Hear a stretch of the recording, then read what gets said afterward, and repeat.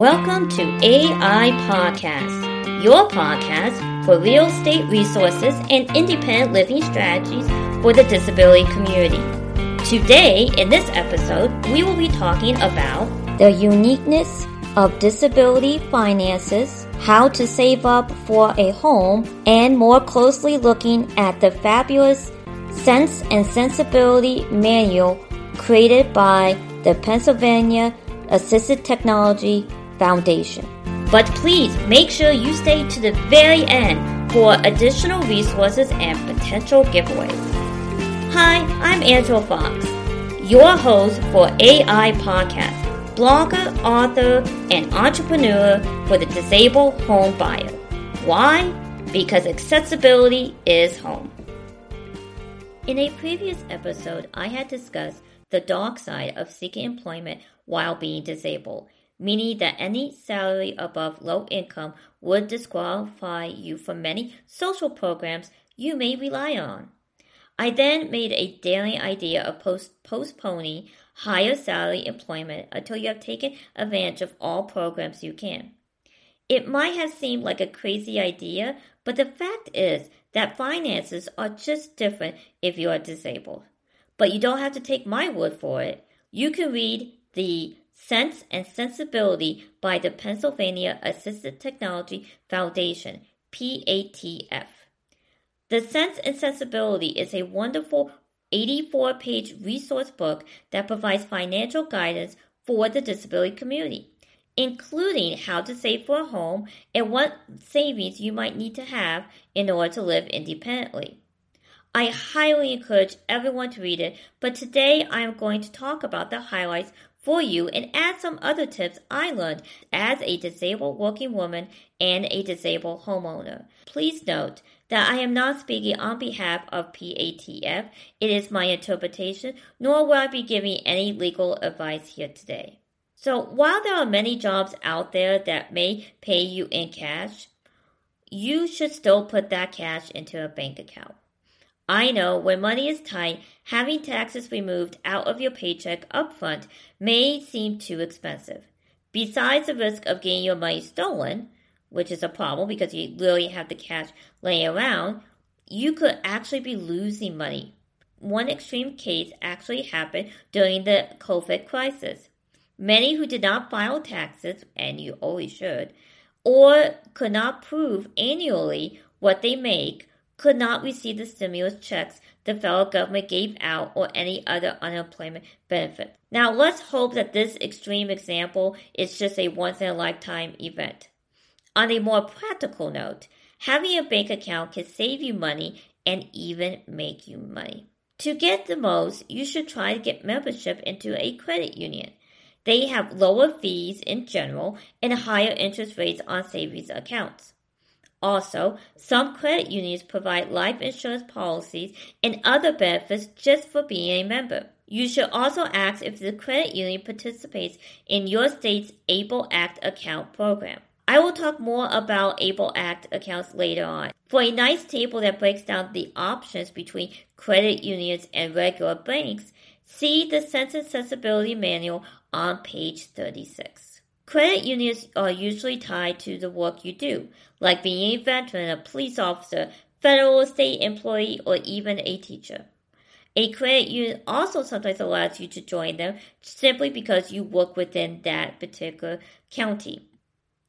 If you don't meet the basic qualifications on your own, see if you have a family member who is a member of the credit union, because credit unions love families. A more riskier approach is to get into a credit union is by obtaining a loan from them, like a car loan. Many credit unions allow people to get a loan from the credit union, even if they aren't a member. By doing that, you automatically have to open up a bank account.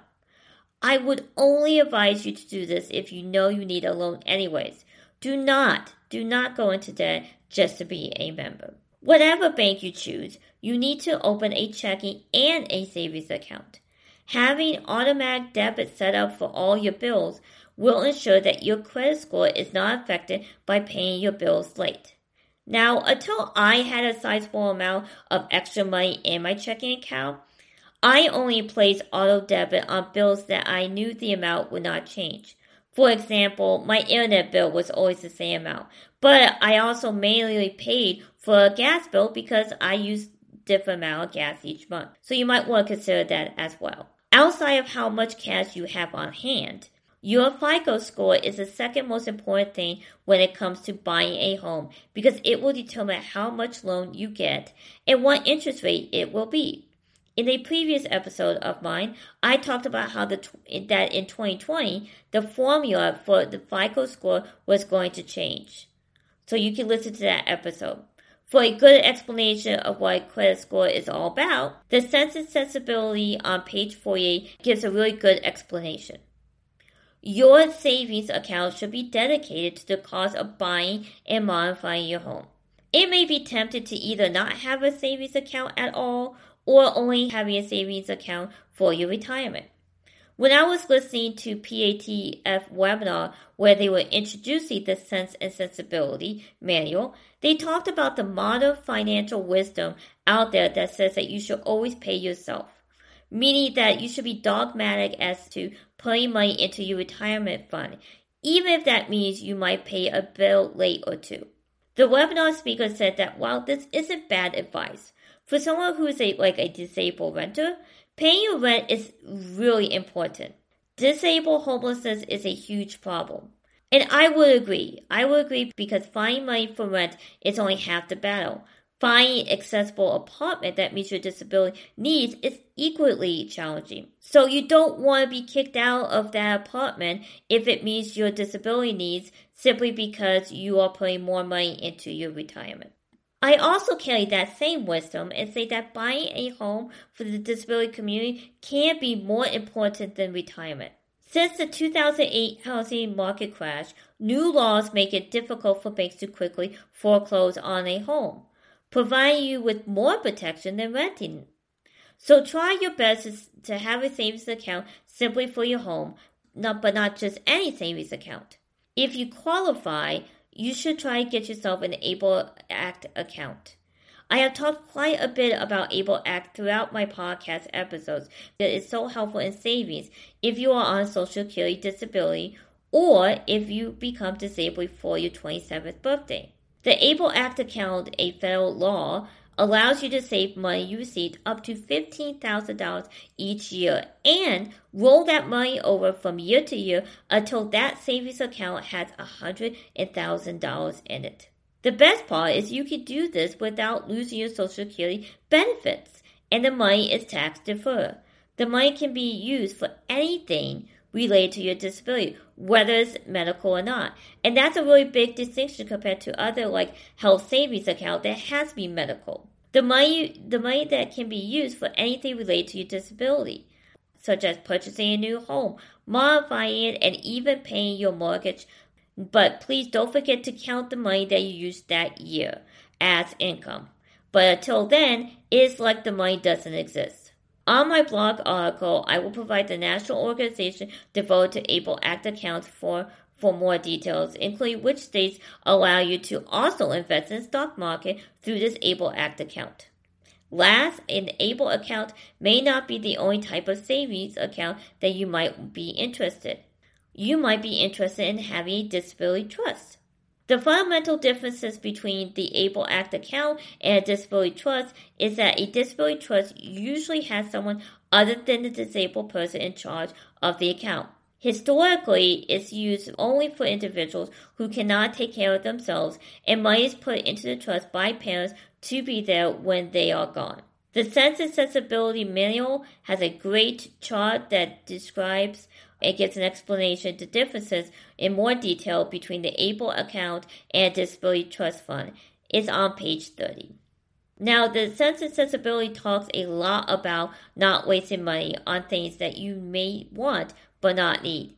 And that makes sense. It makes sense considering that too often we in society use these two words interchangeably, wants and needs, but they are very different. I really encourage you to go through the manual as an exercise because it does make you take inventory on what you are spending on things that you may want versus what you need. One of the needs of life is education at least for good employment, and it's likely that you took out loans to pay for the education. If you have not and you are considering continuing your education or going back to school, pay attention to President Biden's infrastructure plan.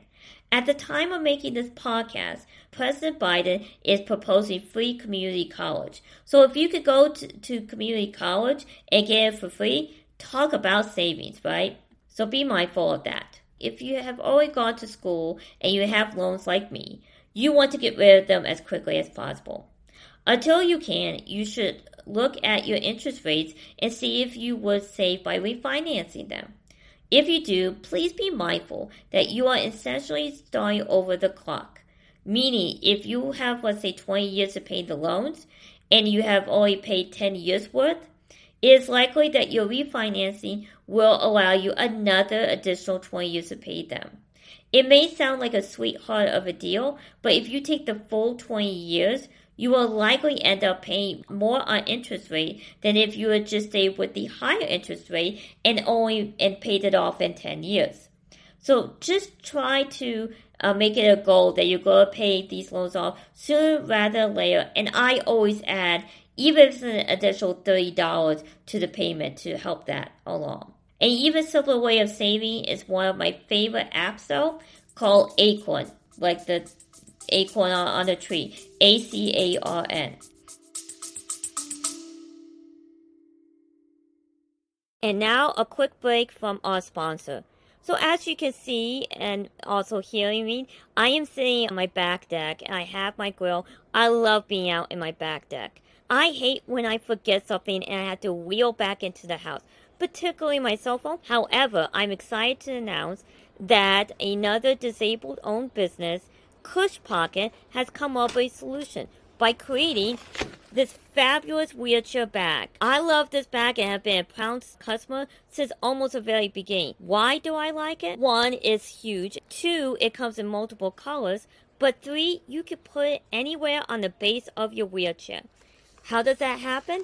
It's attached to the flap and it has little Velcro. You put it directly underneath your cushion of your wheelchair. And the Velcro and the weight of your body ensures that this fabulous Cushpocket bag certainly will not move. I personally have 2 directly in front of me and it hides behind my legs. And I love that because it's so much more convenient. Trust me, you will never forget anything ever again.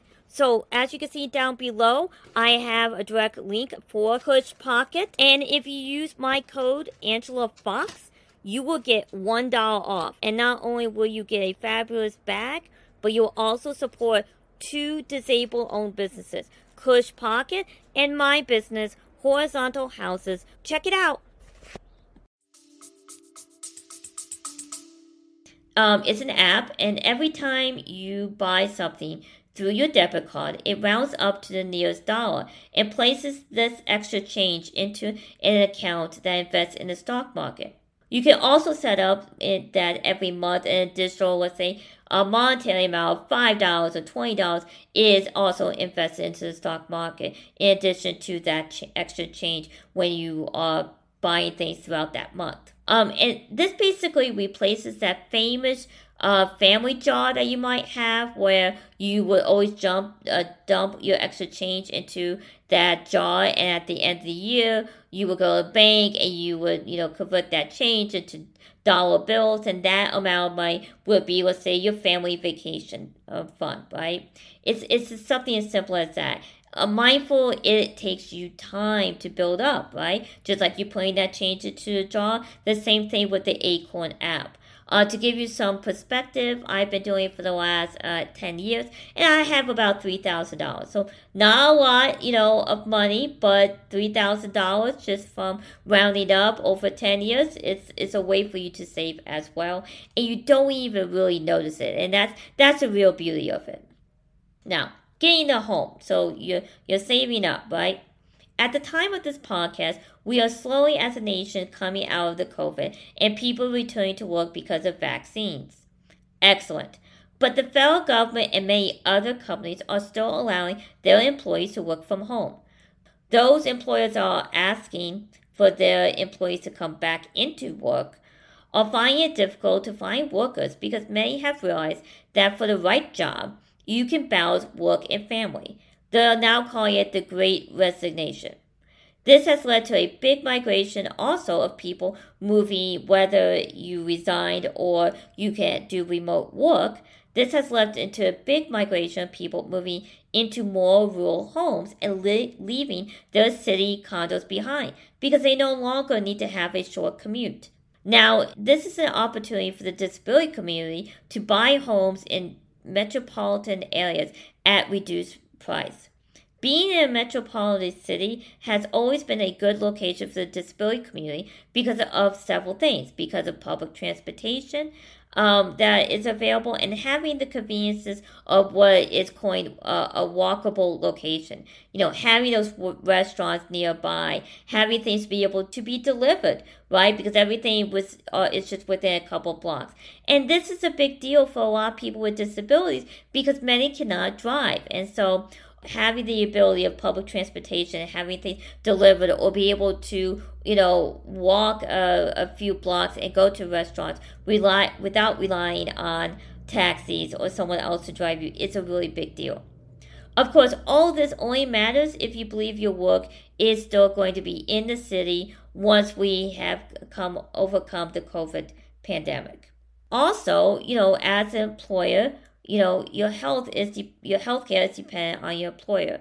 Your work may always be from your home, and if that's the case, you can move anywhere. You might have heard that your child's education is dependent on his or her zip code. Well, as I just said, historically, your employer will determine what kind of healthcare you might get. And the only thing you could focus on to mitigate perhaps costs is how far is your commute. Now, with remote work and most health insurance companies having coverage beyond one state, this leaves you free to buy a home pretty much anywhere you want if your work is remote. Now, why would you buy a home not near your family or where you're intimately familiar with? You might not want to. But I had a girlfriend who was a paraplegic, and she has this wonderful devoted boyfriend who has a lot of hidden disabilities. They both opted to move away from DC and move to Florida. They discovered that the medical care was better for her boyfriend, and she could buy twice the house as compared to DC by simply moving to Florida. And when it came to modify the house, she found a lot of help from the independent living centers down in Florida as compared to her experience in the DC area. She actually called me one day during the work week, and she said she found a lot of help from the independent centers. For example, she was also another example of just the culture being different in Florida. She had asked a guy to install a wheelchair lift for a pool because the house she bought had a pool, which we could all love to have.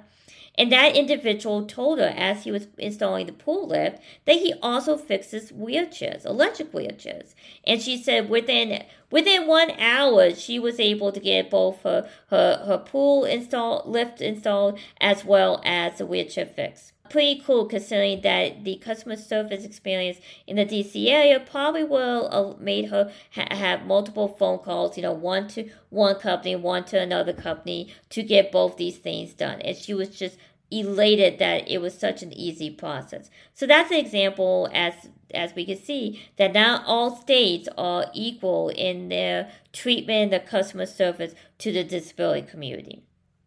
One of my biggest tips I have for future disabled homeowners is to start preparing. So once you have a bank account and you're starting to save for your new home because you're making good money through your employment, you should use the time to keep your eye on a variety of assistive technology equipment you may need to modify your home. Traditionally, assistive technology equipment have been things like wheelchairs, talk-to-text softwares, and other things needed on a daily basis, primarily computer-focused. However, assistive technology equipment has found a home in smart technology and other home modifications. Things like the Amazon Alexa can help those who have visual impairments turn on TVs and even make a grocery list that can be read out loud. You can also find stair lifts and accessible kitchen items being advertised for sale in many disabled assistive technology Facebook groups. The benefit is that you can get these assistive technology equipment on the cheap because they are used. And you can even get, some feedback from the previous owner who's also disabled. The potential danger is that certain things, like let's say a home elevator, may not be approved by your local county inspector because it is used. One of the Disabled Assistive Technology Facebook groups had shared a story that I read that she drove all the way from the Midwest to Florida to pick up a free 2-level used elevator from an owner who no longer needed it. She discovered that when she got back to install it into her house, her state she lived in stated that the model was too old to pass inspection, which was required for all elevators, whether it was for a residential home or a commercial building, that an inspection must happen after the installation. Now, don't let this dissuade you from buying assistive technology equipment. Just keep that in mind that the model year for some things may be a problem if you need an inspection done upon installation. And you need to look into that within your own county before you buy that particular model, that particular year. I will on my website have a list of the most popular disabled assistive technology Facebook groups as a free handout for everyone. So please visit my website. So to quickly recap today's episode, hopefully you are now ready to read the entire Sense and Sensibility by PATF to better understand your finances from the perspective of being disabled. Now, all my episodes transcripts are placed into a blog post, and I will have a direct link to the manual of Sense and Sensibility for everyone to download. I just ask that you share on your social media posts one takeaway you learned from today's episode and one takeaway you learned from reading the entire Sense and Sensibility, and share that link so others may have the same information as you.